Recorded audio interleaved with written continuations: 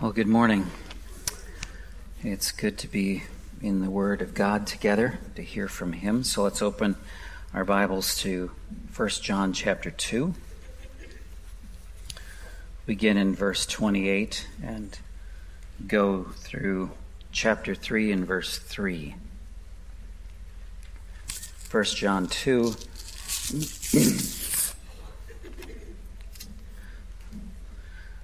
1 John 2, beginning in verse 28.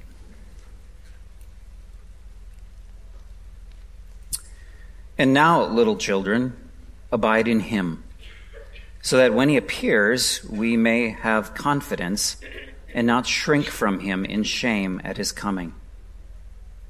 If you know that He is righteous, you may be sure that everyone who practices righteousness has been born of Him. See what kind of love the Father has given to us, that we should be called children of God. And so we are. The reason why the world does not know us is that it did not know Him. Beloved, we are God's children now, and what we will be has not yet appeared, but we know that when He appears, we shall be like Him, because we shall see Him as He is. And everyone who thus hopes in Him purifies himself as He is pure.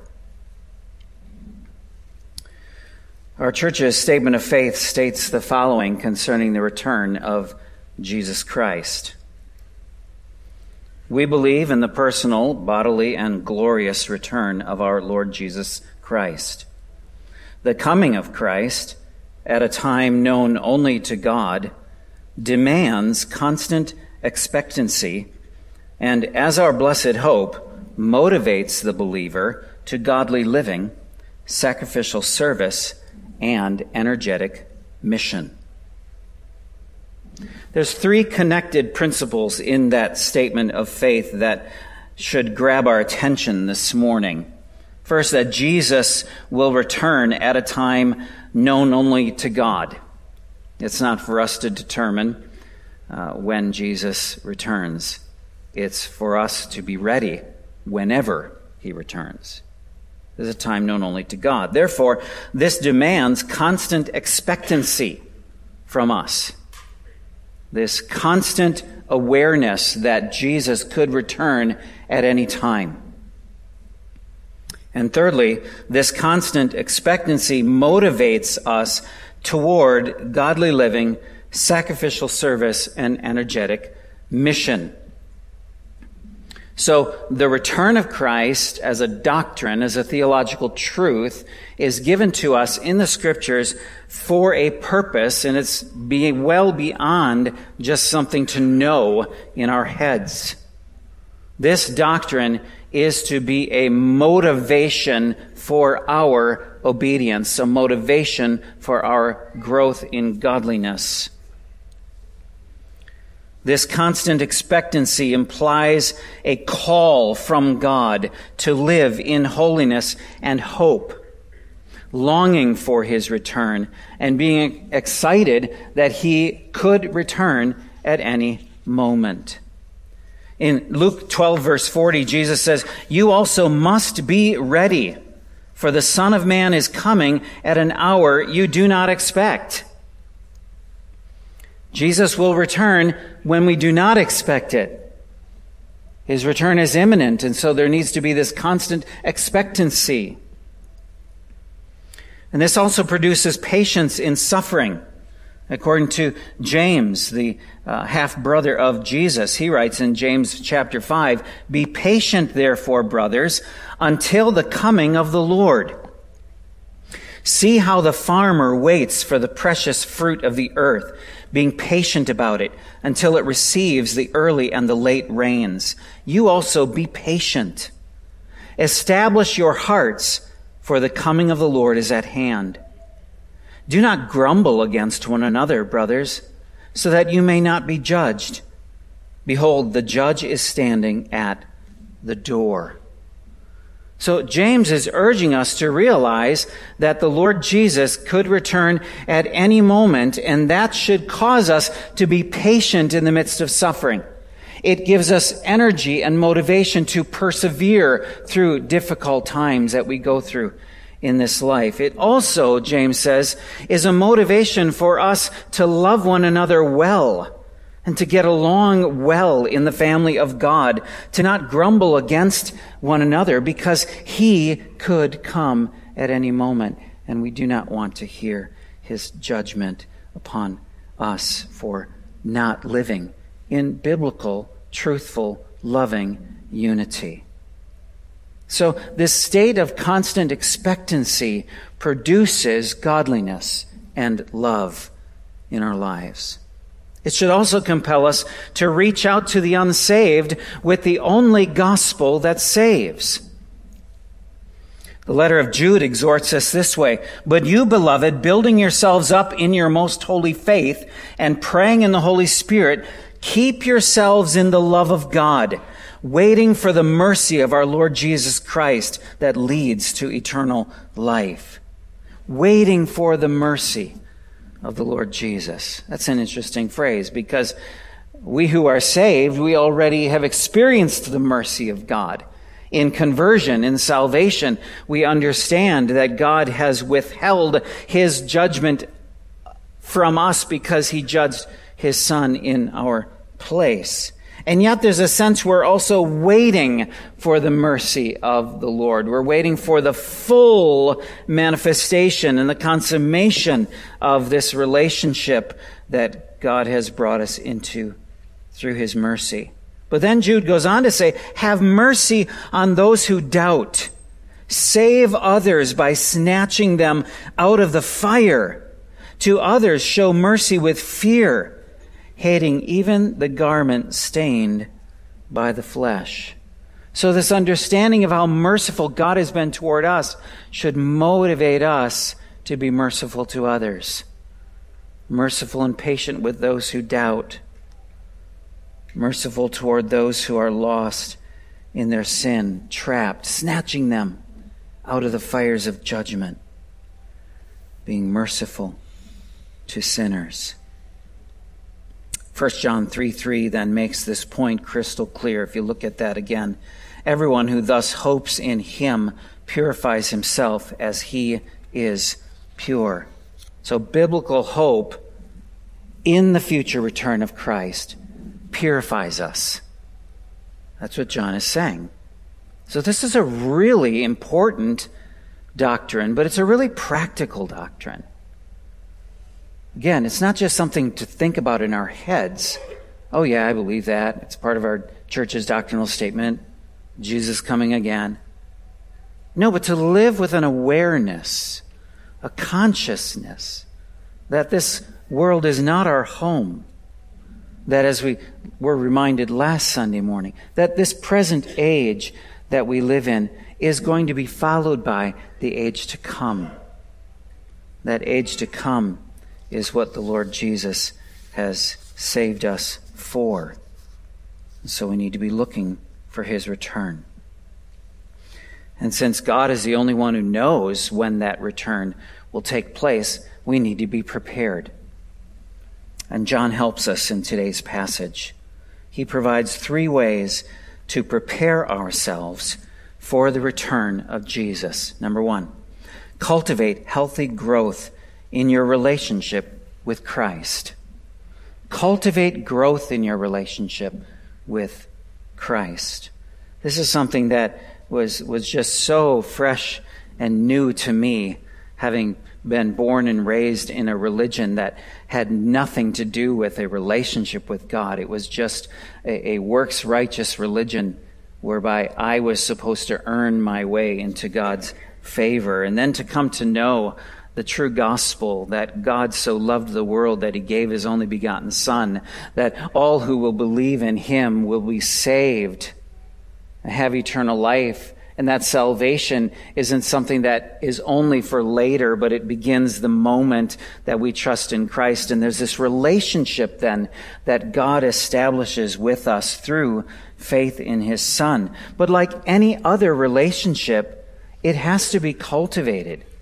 It has to be nurtured if it is going to grow and to grow in love. So you see what John says here in verse 28 of chapter 2. And now, little children, abide in Him. Stay close to Him. Stay close to Christ, so that when He appears, we may have confidence and not shrink from Him in shame at His coming. So abiding in Christ leads to confidence, not shame. Shame is a powerful influencer.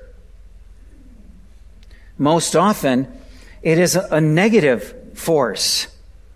We feel ashamed as Christians, and sometimes we think about our past, and we still feel shame about our past, and we let the devil take advantage of that and trap us in this sense of condemnation, or we feel shame over what we are doing right now in our lives as believers and how far we fall short. And yet, if we look at that properly, it can have a positive influence in our lives, because it can drive us to the Lord to confess our sins and to then walk in holiness. But so often shame results in this feeling of being inferior or unworthy, being beneath others, never worthy of their love. And so that has to be corrected by the truth of God's Word, that we are loved by God regardless of whether or not we feel we are worthy, because He is the one who determines to love us first. We love because He first loved us. And so our sense of feeling loved by God should not be based upon our performance, but it should be based upon our position of who we are in Christ, that we are loved by the Father. Jesus understands the temptation to let the negative power of shame to control us, and to let our sins define us and our failures define us. And so He tells us very clearly in His Word that His cross did more than take our sin away, but it took our shame away. The shame that's connected to our sin. Jesus assumed the guilt of our sins, and He died in our place. And so His blood removes the shame that sticks to our sin. Jesus, though He was sinless, He was treated as a sinner. He was treated as if He had done all of the things that you and I do and think and say. He was treated as the ultimate sinner and experienced the worst possible shame. To publicly be crucified, the most embarrassing, humiliating, shameful form of death possible in His day. On a public street for all to see, for all to mock, for all to throw things and spit upon Him, to whip Him. When He offered Himself in our place, He despised the shame of this humiliating death. He took our shame on Himself. He endured it. And now He takes it away. Listen to Psalm 34 and verse 5. Those who look to Him are radiant, and their faces shall never be ashamed. Isn't that amazing? Those who look to Him, not those who look to yourself. You're never going to find freedom from your shame by looking into yourself. You will only find freedom from your shame by looking to Christ, who endured all of your shame. He is the one who makes our faces radiant when we look to Him.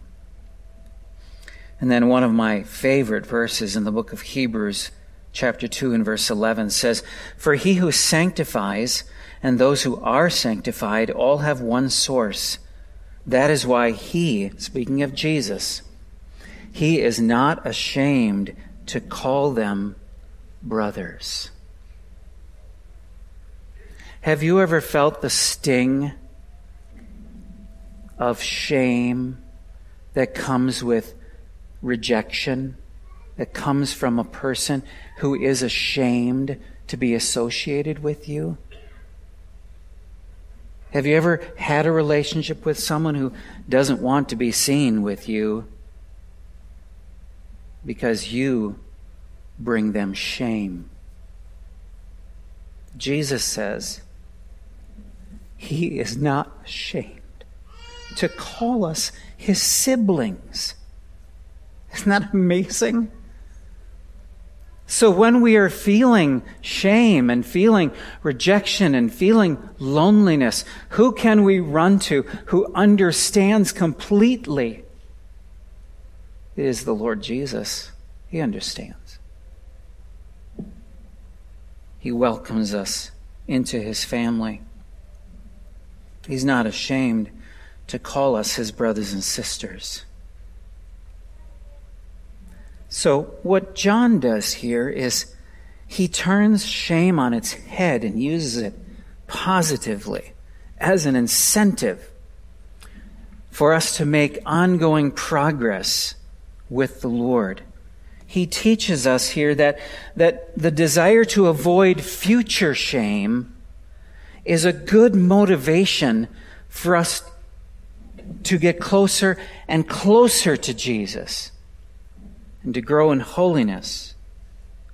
And so this is a way in which shame can serve a good purpose. Now, we've been noticing the last few weeks this connection between abiding in Christ and abiding in his word. And as I've already mentioned more than once, that this is not original with John. Jesus is the one who taught John this. In fact, in John's gospel, we have these words from the Lord Jesus, where he says to his disciples, "Abide in me and I in you. As the branch cannot bear fruit by itself unless it abides in the vine, neither can you unless you abide in me. I am the vine, you are the branches. Whoever abides in me and I in him, it is that bears much fruit, for apart from me you can do nothing." He goes on then to say, "As the Father has loved me, so have I loved you. Abide in my love." He doesn't just say abide in me. He doesn't just say abide in my word, but he says abide in my love. Abide in an awareness of how deeply I love you. That's what Jesus is saying. And he's saying that to us who have a relationship with him. He's washed our sins away. He's drawn us into a relationship with him. And now he says, "I want you to abide in my love." What that means then is that abiding in Christ and abiding in his word is not merely an intellectual or cerebral activity. It is an emotional activity. It has to do not just with our intellect, but it has to do with our emotions. Jesus wants us to be emotionally connected to him as our Savior who loves us so deeply. Abide in my love, he says. But this is a loving relationship that has to be cultivated, as I've already said, like every other relationship. Left by itself, it will wither and die, but it has to be cultivated for love to grow. Look at Revelation chapter 2. This is something Jesus made clear to the believers at the church in Ephesus. In Revelation chapter 2, Jesus, the glorified, resurrected, ascended Savior, is giving messages to the Apostle John to deliver to the churches. And to the church in Ephesus, it says in chapter 2, write these things, write this, the words of him who holds the 7 stars in his right hand, who walks among the 7 golden lampstands. I know your works. This is the Savior saying to the church at Ephesus, I know your works, your toil, your patient endurance, and how you cannot bear with those who are evil, but have tested those who call themselves apostles and are not, and found them to be false. I know you are enduring patiently and bearing up for my name's sake, and you have not grown weary. These are compliments coming from the Savior to the believers at the church of Ephesus. He says, I know you are patiently enduring trials and suffering and opposition. I know that you are faithfully holding to sound doctrine. You are testing everybody who teaches the word in your midst to make sure that they are sticking to Scripture. You are enduring persecution for my name's sake, and you're staying strong in this. You're not growing weary in this. But, verse 4, I have one thing against you. There's one thing, Jesus says to these believers, that I see that concerns me in you as followers of me. You have abandoned the love you had at first. You have become loveless. You are rock solid in your doctrine. You are strong against the opposition of the enemy. You are standing strong against the currents of the world as they sweep upon you. But you have become loveless.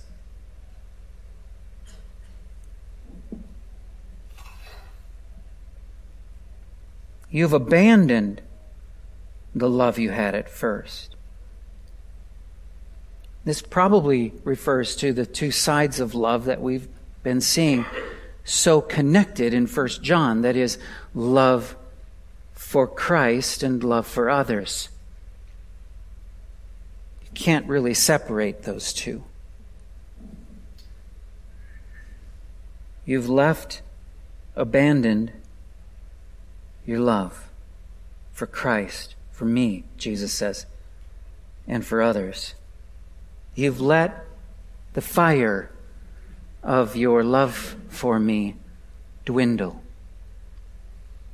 You've let suffering rain showers upon that fire, and it's no longer as hot as it was before.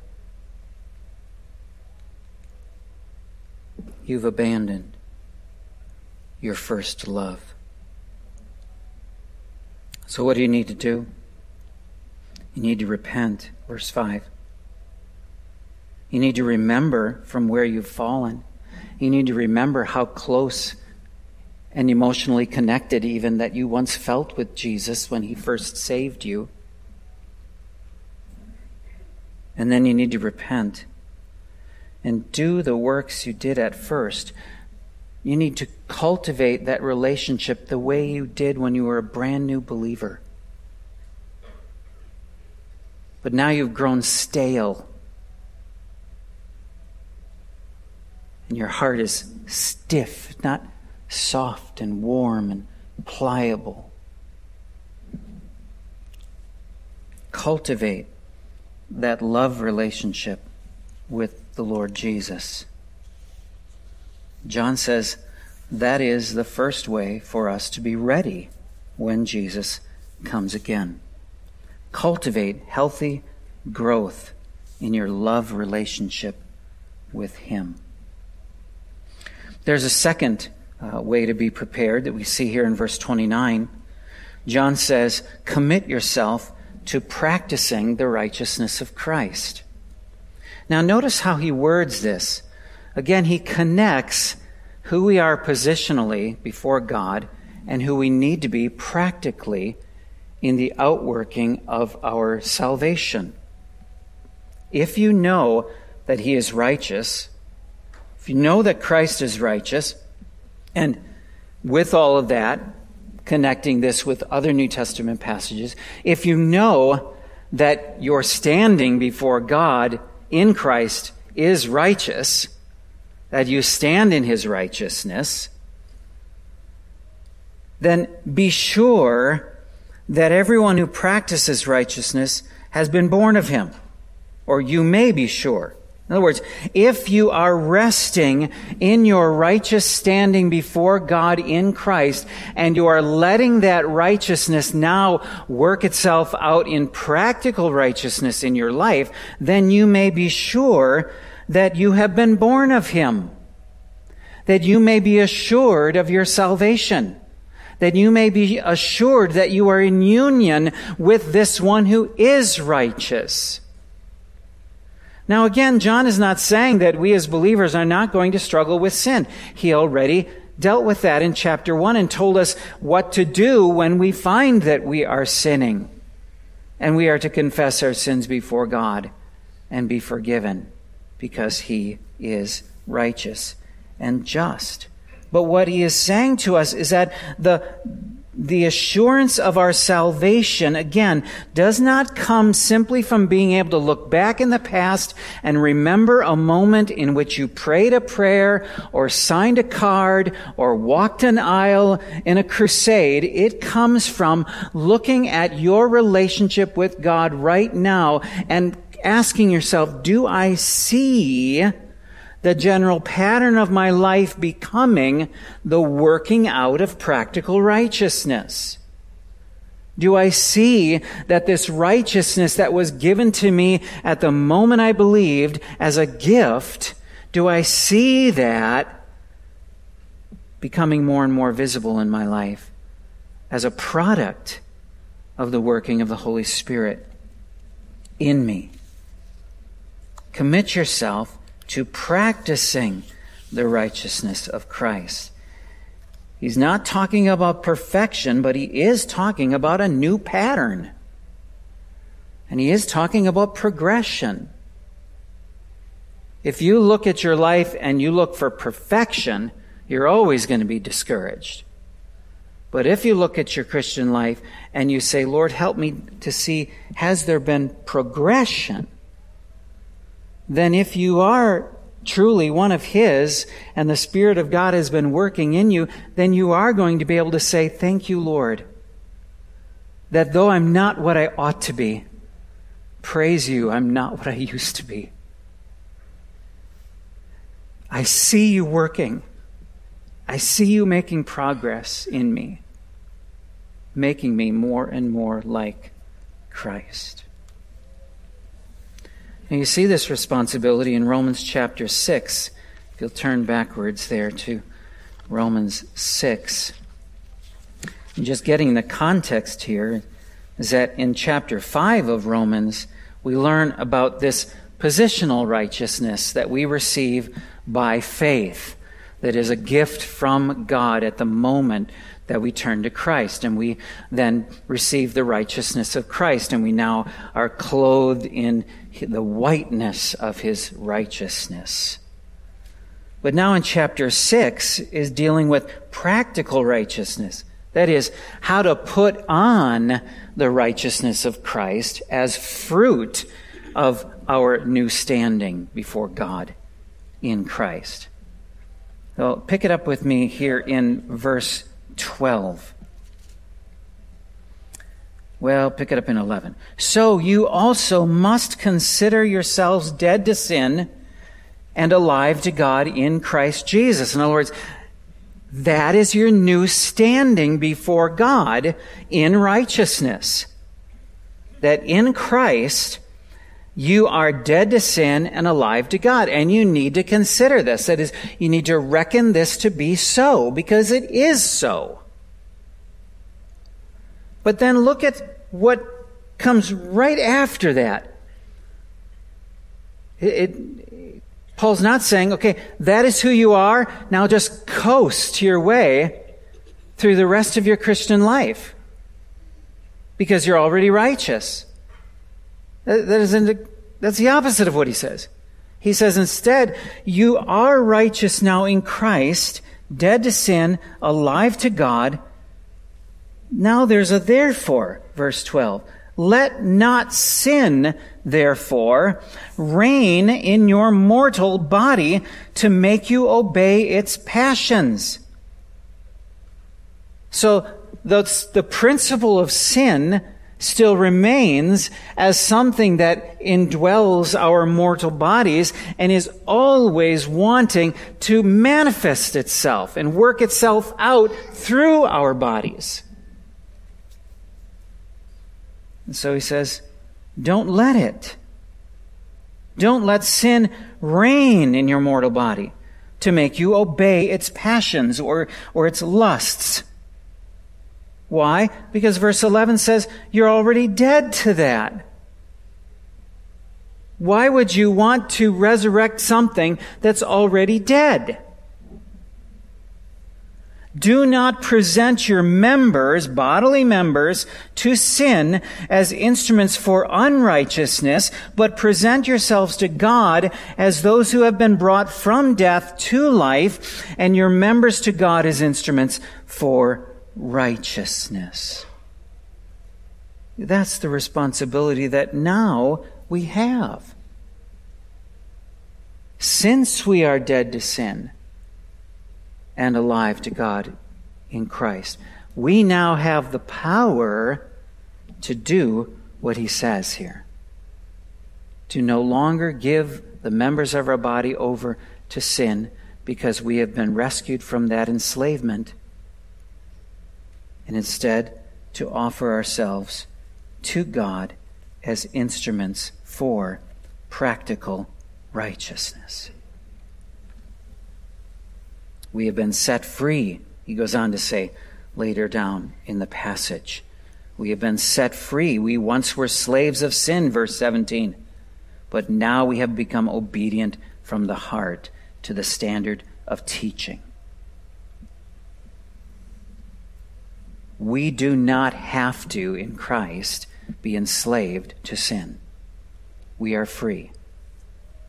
If, as a Christian, we become enslaved to sin, it is our choice to do so.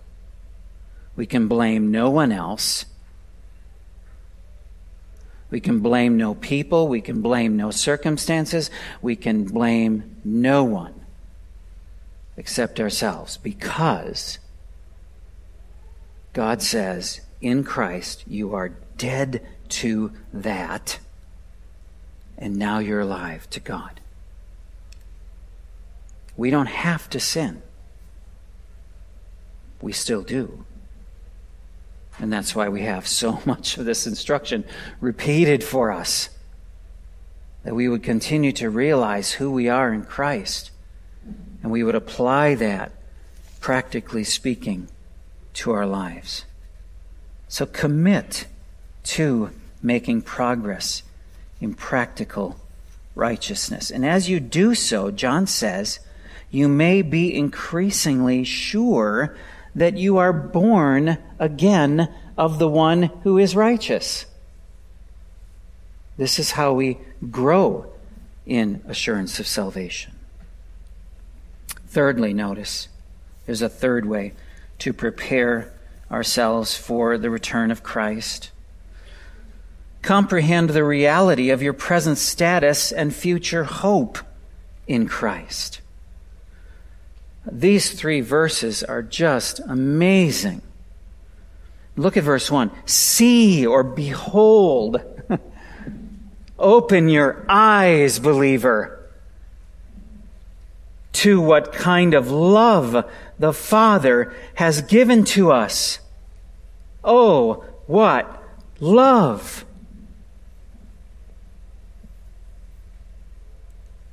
Behold this love that the Father has given to us, that we should be called children of God. This is our present reality. This is our present status. You want to understand reality? This is reality as a believer. You are already a child of God in Christ. Look at twice John says, this is now what we are. We are God's children now. Verse 2. Why does John want us to be overcome by the breathtaking love of God for us? Because he knows that this is a motivator for our holiness. It's a motivator for our obedience. I love the way Warren Wiersbe says it. He says, an unbeliever who sins is a creature sinning against his Creator. A Christian who sins is a child sinning against his Father. The unbeliever sins against the law. The believer sins against love. Behold, what manner of love the Father has given to us, that we should be called children of God. That's our identity. That's the chief identity marker of us in Christ. We are now children of God.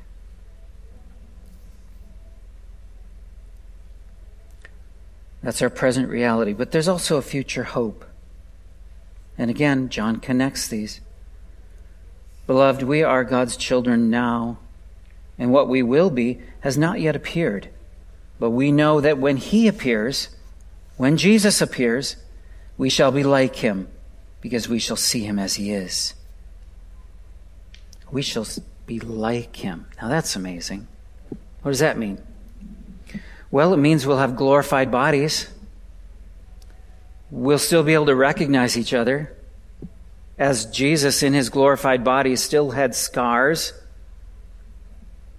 The disciples knew who He was.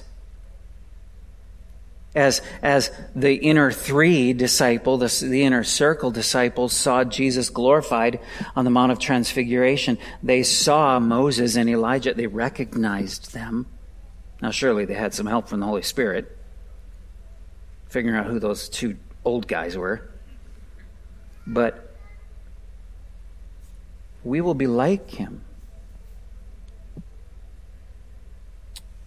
We'll be righteous. We stand righteous now. But one day when we see Him, we shall be righteous.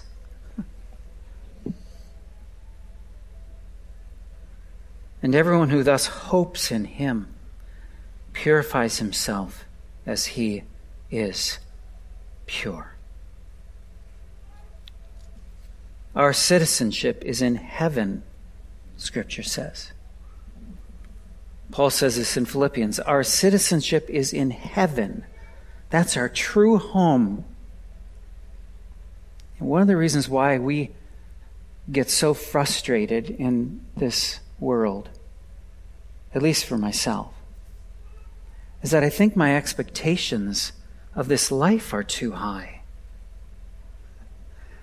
I'm living sometimes with the expectation that this present age is where the fullness of my joy is found. And if I live that way, I'm always going to be frustrated. And I'm always going to struggle with joy until I realize that this present age is not where it's at. Where it's really at for us is in the age to come. And so our citizenship is first and foremost in heaven. And from it, Paul says, from heaven, we await a Savior, the Lord Jesus Christ, who will transform our lowly body to be like His glorious body. And John says, you have that hope. You live with that hope. He who hopes in Him purifies himself as he is pure. So as God is working in our hearts and sanctifying us more and more to become like the Lord Jesus, let us not forget that one of the key aspects of this progressive sanctification is to keep our eyes looking for his return. Because he's coming. We don't know when. And so we want to be ready. Are you ready? Are you ready for Jesus to return? Do you know him? Are you trusting in him as your Savior and Lord and the only one who can make you right with God? And if so, then are you waking up each day remembering this could be the day? This could be the day.